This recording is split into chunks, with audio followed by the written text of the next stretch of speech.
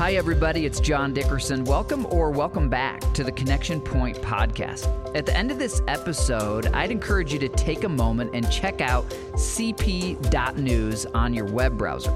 Connection Point is a church that is fully online, and you can follow Jesus one day at a time from anywhere in the world with us. Well, I pray this message inspires you and challenges you today to take your next step in your faith journey. Enjoy.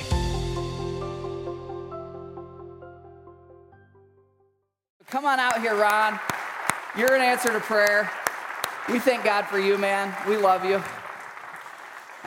Love you, John. Yeah, have fun. Yeah, thank you. Go take a nap, man. It's my greatest honor and privilege to call that man my friend and my pastor. And would you be praying for him?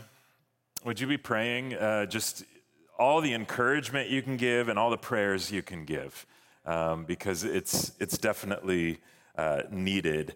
It's a joy to be with you all, and thankful for those of you online and you very, very special people there in Avon.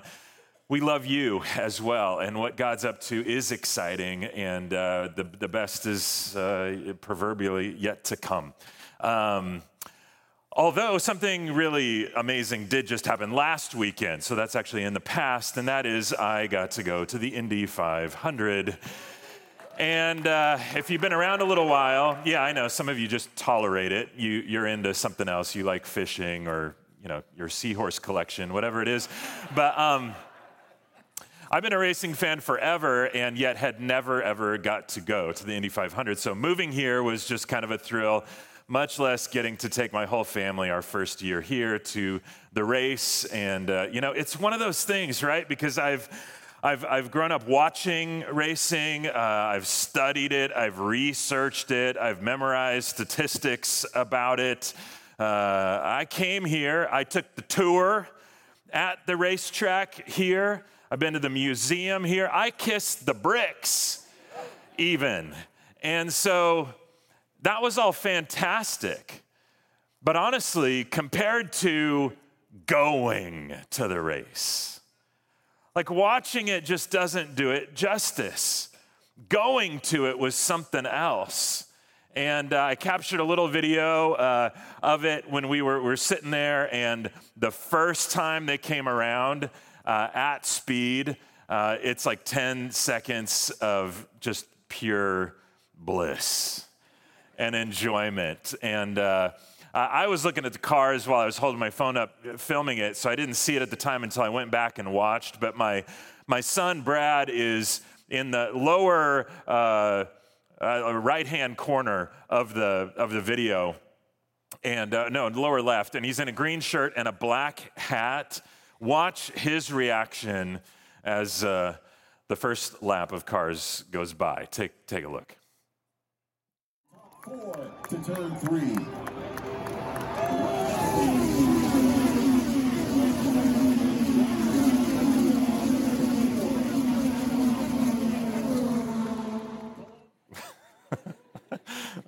It's so cool, you guys. You take it for granted because this is what you've known your whole life and you have to put up with the traffic. But for us outsiders, it's just something pretty special. And I was thinking about it the whole time because I was overwhelmed by the experience. But then, as happens a lot of times in my life, I start to make these correlations, and I started to make these comparisons between my relationship with the Lord, my experience with God, and this whole racing experience. It's one thing for us to be fans of God. It's one thing for us to know intellectually about God. It's entirely different to experience God.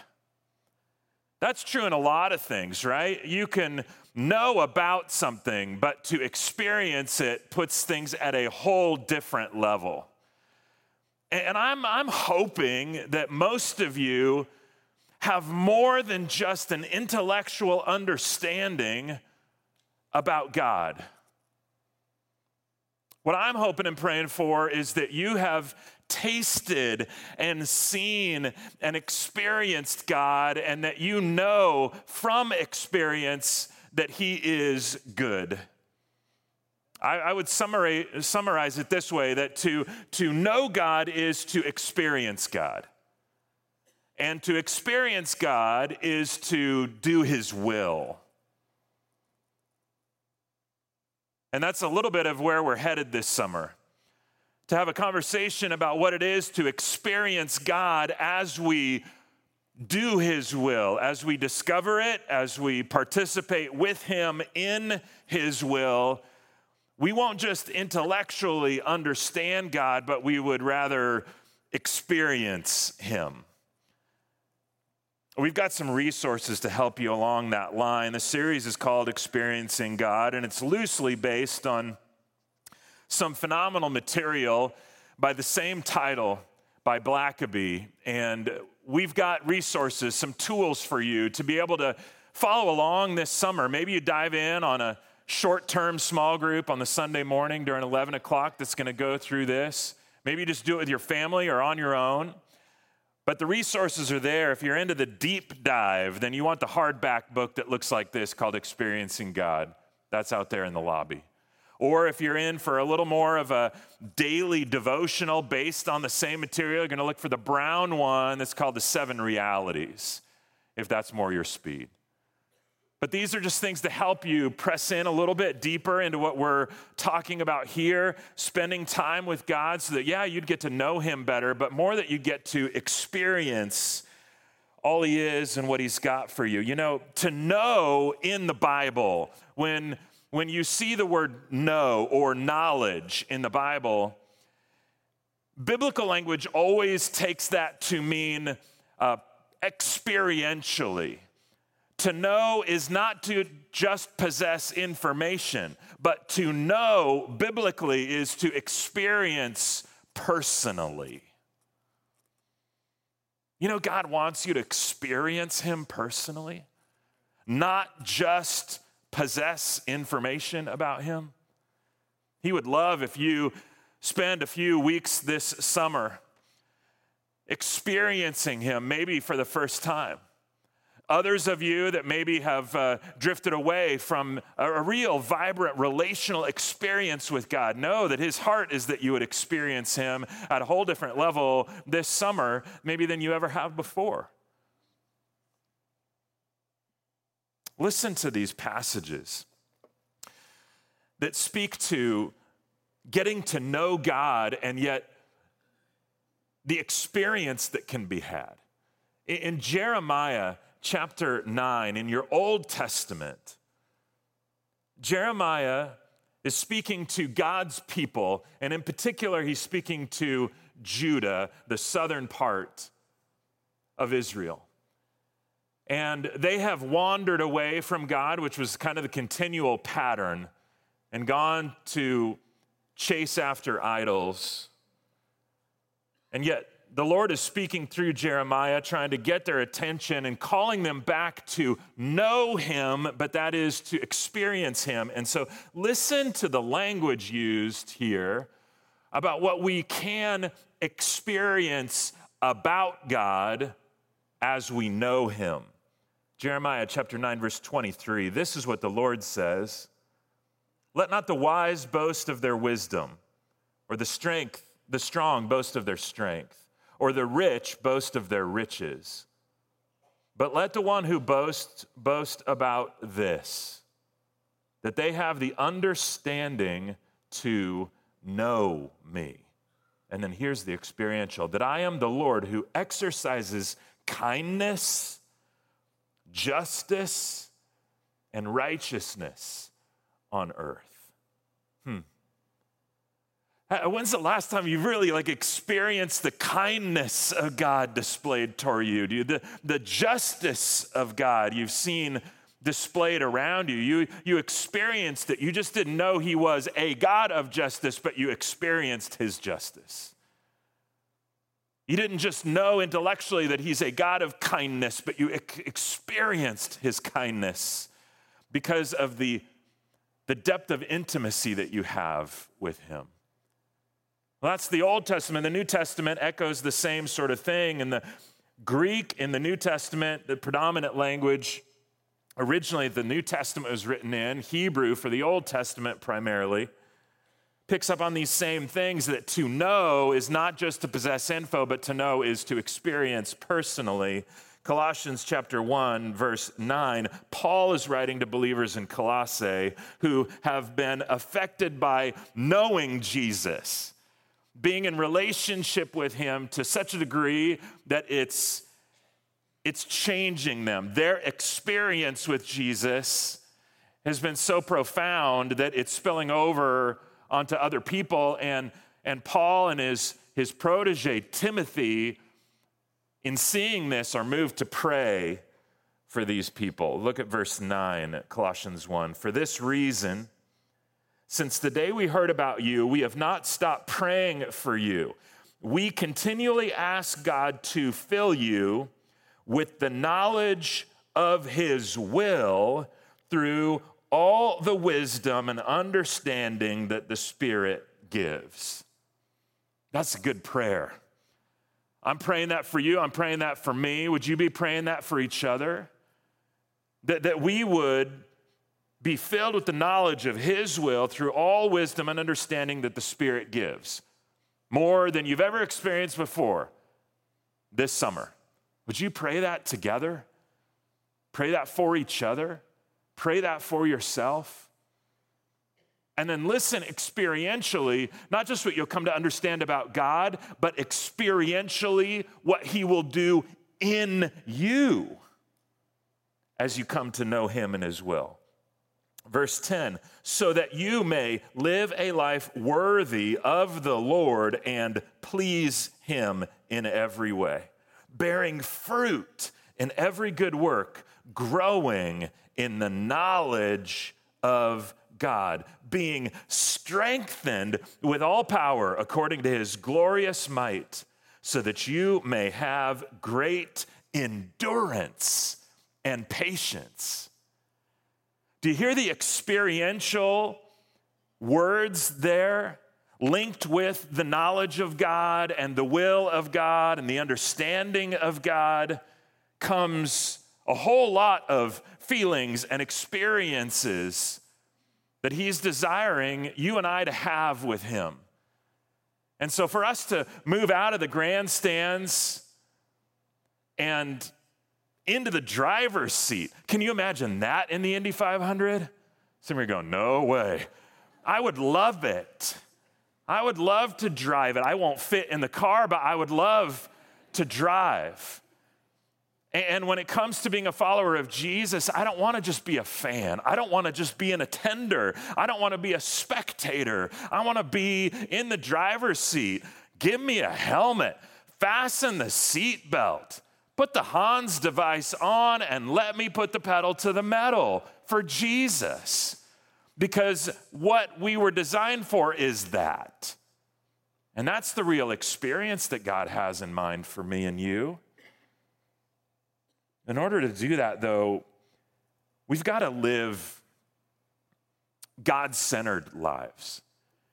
In order for us to really experience God, we've got to live God-centered lives, which is not easy. I'm not proposing that this is an easy thing. The default for me and you is to live us-centered lives. Think about just yesterday.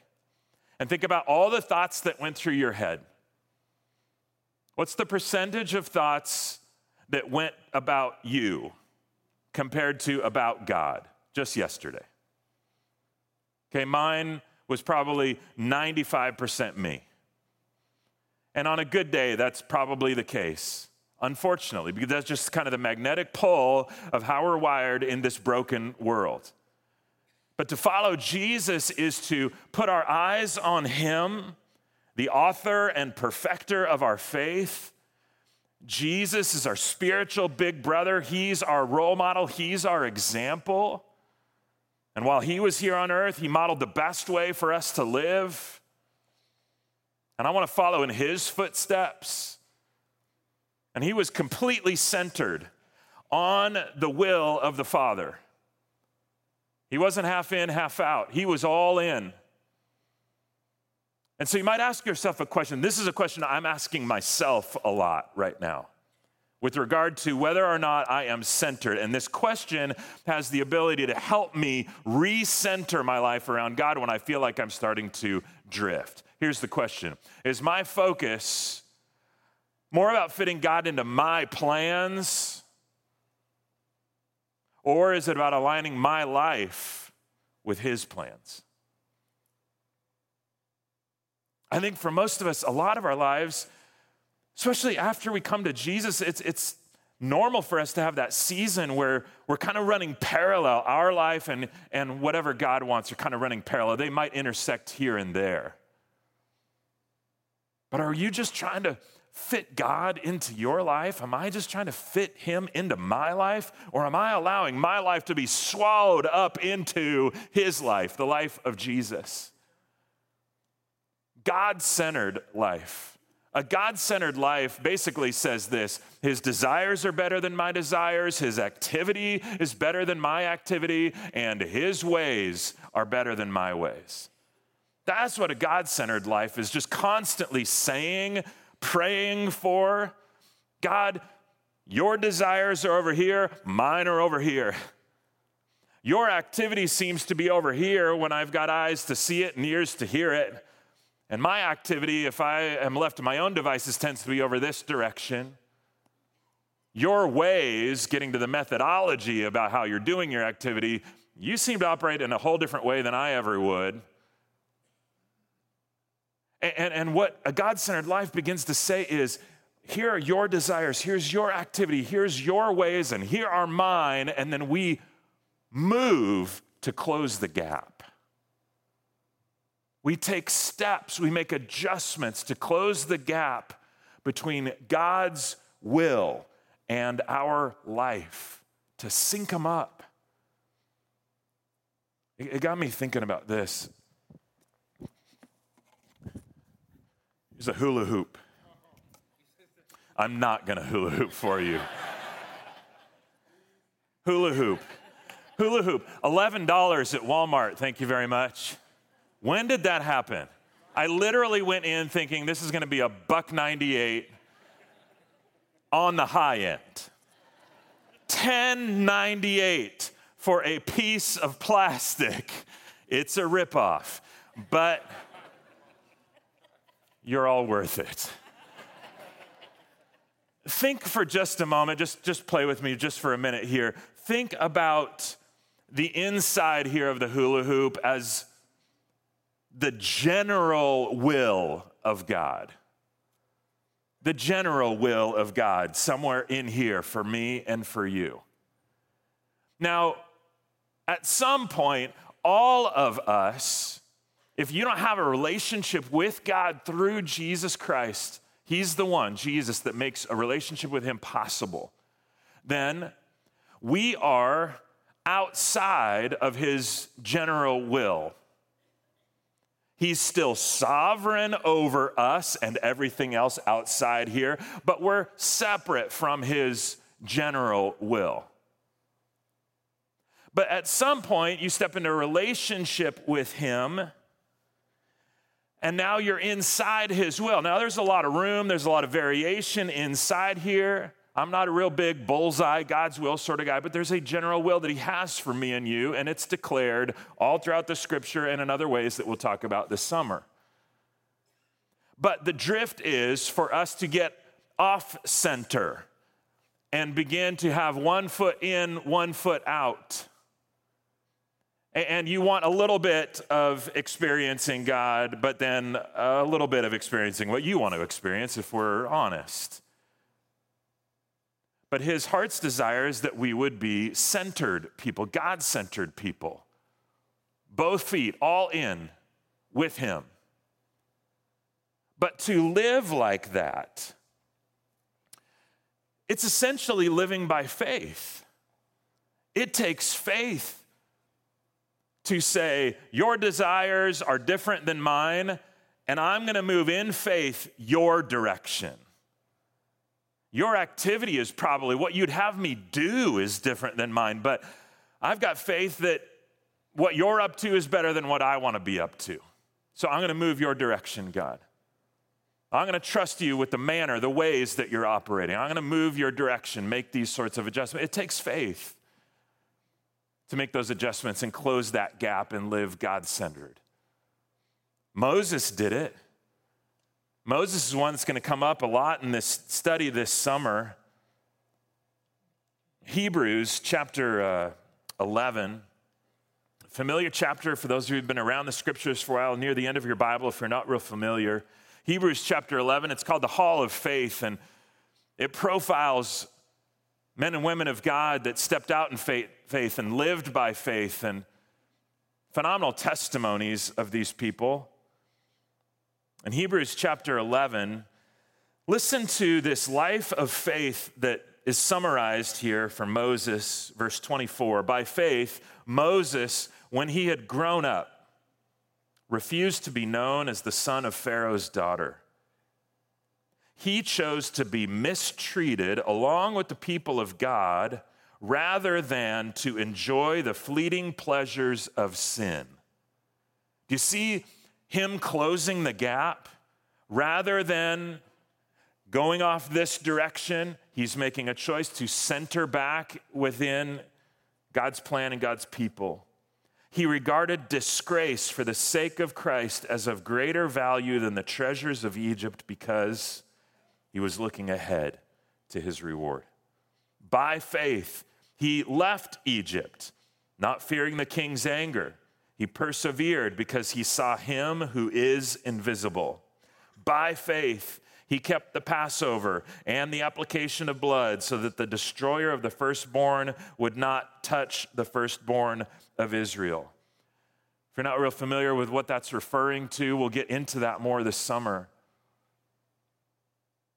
But if you know Moses' life, you're familiar that he lived 120 years. But his life was actually broken down into 3 equal seasons of 40 years. He had 40 years as the prince of Egypt. Even though he was born Hebrew, they're in captivity in Egypt, and a crazy set of circumstances has him growing up in Pharaoh's household, becomes the prince of Egypt. He's got all the wealth and all the power and all the influence, all the education that would come with that. He was educated in all the ways of the Egyptians and was powerful in word and deed, Acts says. That's quite the season, 40 years of that. I don't know if I would mind being prince of somewhere for 40 years. That's his first 40. His second 40, not quite princely. His second 40, he's a shepherd out in the wilderness. It's his desert season. And he's got no more power and no more influence and no more wealth. In fact, the flock that he's shepherding isn't even his own, it's his father-in-law's. And after being the prince, then now he's in a whole different season. The next 40 years, he's just shepherding a flock. Now, probably the best thing that happened in that particular season was that he got married and had a family. That was a totally different season, but I can't imagine what a jolt it would have been to have gone from the prince of the most powerful nation in the world in its day to being essentially kind of someone that's not on anybody's radar in the wilderness with your own little family. That's it. That's a whole different season. And if you got to pick your will for a particular season in your life, would you rather be prince or nobody? Well, depending on how you're wired, it might be different. But those are 2 different seasons. And the last 40 years of the life of Moses, these are the ones that we're more familiar with. This is the Charlton Heston years for Moses. This is his rising to be the great deliverer of the people of God. At 80 years old, God speaks up to Moses through a bush that's burning and says, I'm going to use you. I've heard the cries of my people, and I'm going to use you to go stand before Pharaoh, and I'm going to use you to free my people out of slavery in Egypt and get you on the way to the promised land. And he goes in, and he is used by God. And he gets probably 2 million people, God's people, into freedom, across the Red Sea, and journeying toward the promised land. Well, they get there. There's some hesitation. They bobble the ball a little bit. Moses himself doesn't get to get in. But what a story. When I look at Moses' life, yeah, there's times where his activity, his desires were different than God's. He had 1 foot in and 1 foot out. There's moments where he needed to close the gap and stand in the middle, recenter with God. But more often than not, he was a man of God that there wasn't a whole lot of gap between God's will and Moses' life and activity. That's what I want to be. That's what I want to experience. My own journey, I've had a similar sort of set of seasons. I'm just shy of 120 right now, and so, but in my particular seasons, the amount of years have looked different, just as your seasons look different for you. But I really got rescued by Jesus when I was 15 in high school and began to feel the stirrings almost immediately that God was calling me into ministry, and yet I also had this heart for the entertainment industry and thought I'd do acting or writing or comedy writing or something like that. After college, I got a job at Universal Studios Hollywood. I was a tour guide on that tram ride where you go through the back lot, Jaws and King Kong and Earthquake and all those things, and you talk about all the movies that were shot there. There was a rule that as long as you were on this hour-long tour, as long as you were out there on the tram, the tour guide could not stop talking. And so guess where I learned how to do this right now? That's why I could just talk and talk and talk and talk. They had a big book they gave us, and they were called stalls. If the trams got backlogged and you were just stuck in the same area for like 15 minutes and couldn't stop talking, you had to have a whole bunch of material. So you'd run out of every movie that was shot there, and then you'd look around and go, oh, what you see around you are called facades. Facade is a French word meaning false front. The top of all these buildings are fixed with sprinkler systems. The sprinklers shoot water up in the air. When it comes down, it has the effect of rain. That's one of the many weather effects we have here at Universal Studios, and on and on and on. This is 30 years ago. It's still lodged up here. Thank you very much. But that was a particular season where I was warring between God's desire that I knew was there for me to vocationally head toward ministry, and yet my desires were not fully there. I had 1 foot in and 1 foot out. Then, though, I had a moment where enough was enough. And I stopped fighting him on stuff. And I just said, okay, Lord, you want me in, all in, vocationally. That's your plan for my particular journey. Okay. Took me a couple of years to get there. But I made that step into full-time vocational ministry. And guess what? It's been really, really hard. I've had both feet in. And my desert season moved us from California to the actual desert in Arizona. And that's a selfie I took about 5 years into ministry there in Arizona. It's been hard. But my feet were both in. Here's what I learned. I could be in the center of God's will and stuff could still be tough. And that's okay. Because I know God's willed this. And so he's going to get me through or provide what I need, even when it's tough. Thankfully, that season came to an end, just like Moses' desert season. And then he's moved us into a season now where we're here in the promised land. We have made it. And I got to tell you, me and my family, our feet are both all in to God's will. But I'll tell you, there's a real particular sweetness to this season. God's refreshed us with his goodness. Yeah, sometimes doing God's will is tough and challenging. But sometimes it's really sweet. And God's used you and this church and the leadership here to remind me of what it is to experience him, not just in the trials and hardship, but experience him in the goodness. Here's also what I've come to discover is that the worst seasons in my life, and maybe yours, are not necessarily when things are tough or challenging or difficult.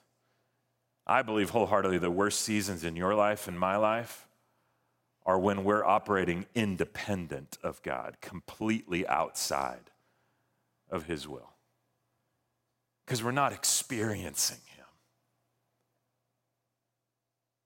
See, God's sovereign over everything outside of here and everything inside of here. But to truly experience God, we have to get into his will. We have to obey it. We have to participate with him. Maybe you're just blind to God's will. Maybe you're aware of God's will, but you're ignoring it. I'm praying that'll change this summer. A lot of you are actively participating, not perfect, but by the grace of God, through the Spirit of God, you're actively participating in the will of God. And you know the joy that can be had in that. The joy that comes with participating with God is huge. God really wants you to experience him. He wants you to enjoy him. Which begs the question, well, how do I do it? How do I experience him? How do I experience him like that? Well, you do his will. Well, how do I do his will? You got to come back next week. But when we do his will, we start to ask the questions. We start to even ask the question. Here's the first question. It's an okay question. What's God's will for my life? That's an okay question. What's God's will for my life? The problem with that question, it's a little too specific. And it can lead to a danger of the focus being on your life rather than on God. You know what I'm saying? Does God have a purpose and a plan for your life? You bet. Did he have a plan for Moses? Yes. Was his plan bigger than Moses? Yes. God was working pre-Moses. He was working post-Moses. He also worked through Moses. It's the same for me and you. So a better question is just what's God's will? Period. What's God's will in general? And then how can I join him in what is crystal clear as his will for all of his people? That's a great question. It's the better question of the two. I've got something for you where you could actively participate in God's will that I don't even think you need to pray about or think about. But you could experience God and participating in his will. Kids and students are going to camp this summer from our church. And as they head off to camp, out in the lobby, there are these bracelets. And the bracelets say for the next generation on them. And then next to the bracelet, there'll be a little card here. And it says, I am praying for, and then it has the first name of one actual kid or actual student who's going to camp this summer with Connection Point. And then there's prayer prompts on the back about what you could be praying for that particular kid or that particular student. You put the bracelet on, you grab your prayer prompt. I've got Levi. Levi, I got you. When you head off to camp, I got you. I'll be praying for you.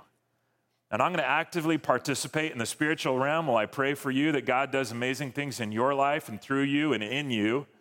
And then we'll hear the stories. And as a church, there should not be any more bracelets or any more of these cards by the time today is over. You need to get all these kids covered in prayer. That's part of God's will. You don't need to think about that or seek if that's specific for your life. Just go do it and experience God as you do his will in that regard. Experience him when we relay the stories of what God did through the kids and the students, through Tony and Sean, through Trey and Dr. Zach, through all the leaders that'll come alongside. So an okay question is, what's God's will for my life? A better question is, what's God's will, period? But here's what I think for the purposes of this weekend, and we'll wrap it up. Here's the best question. The best question is just, am I walking with God? Am I centered around God? Because discerning God's will, this sounds weird, discerning God's will has more to do with walking with God than discerning his will. What I mean by that is the focus should be on God. The focus should be on walking with God in relationship with God, cultivating that relationship so that you and I can hear his voice better, so that when he speaks, however he speaks through his word, or that you'll have ears to hear and a soft heart that just says, okay, yes, Lord, I'll go. And so just as we start, are you walking with him? Maybe over the course of the next couple of weeks, you could take a move from just studying about or watching on TV or sitting in the crowd as a spectator or a fan. Get out of the stands, get into the car, put the helmet on, center yourself around him and say, whatever it is that you've got for me, I'm all in. By your grace, I need your help, your desires, your activity, your ways are over here. I sense that mine over here. Help me close the gap so that I can really experience you. Truly. Let's take that journey together this summer, okay? So gracious Heavenly Father, we thank you that you love us, that you're patient with us, that your desire for us is not just an intellectual understanding, although that's so valid and helpful, but you've got even more for that. You have an actual experiential, covenantal relationship that we can have, whereby we experience so much of you, and you produce things in us as we do your will that we can experience as well, right in our own lives. So, Father, we just link arms with you and each other and pray for your will to be done over these next 2 months. Thank you for loving us. In Jesus' name we pray. Amen. Well, if today's episode encouraged you or helped you in any way, we would invite you to keep following Jesus with us. We send out a daily video text devotional. You can receive that, and you can learn how to gather with us online or in person for our weekend services. All of that is available over at cp.news. That's the letter C, the letter P, .news on your phone or desktop or tablet browser. Thanks again for joining us, and please join me again next week for the Connection Point Podcast.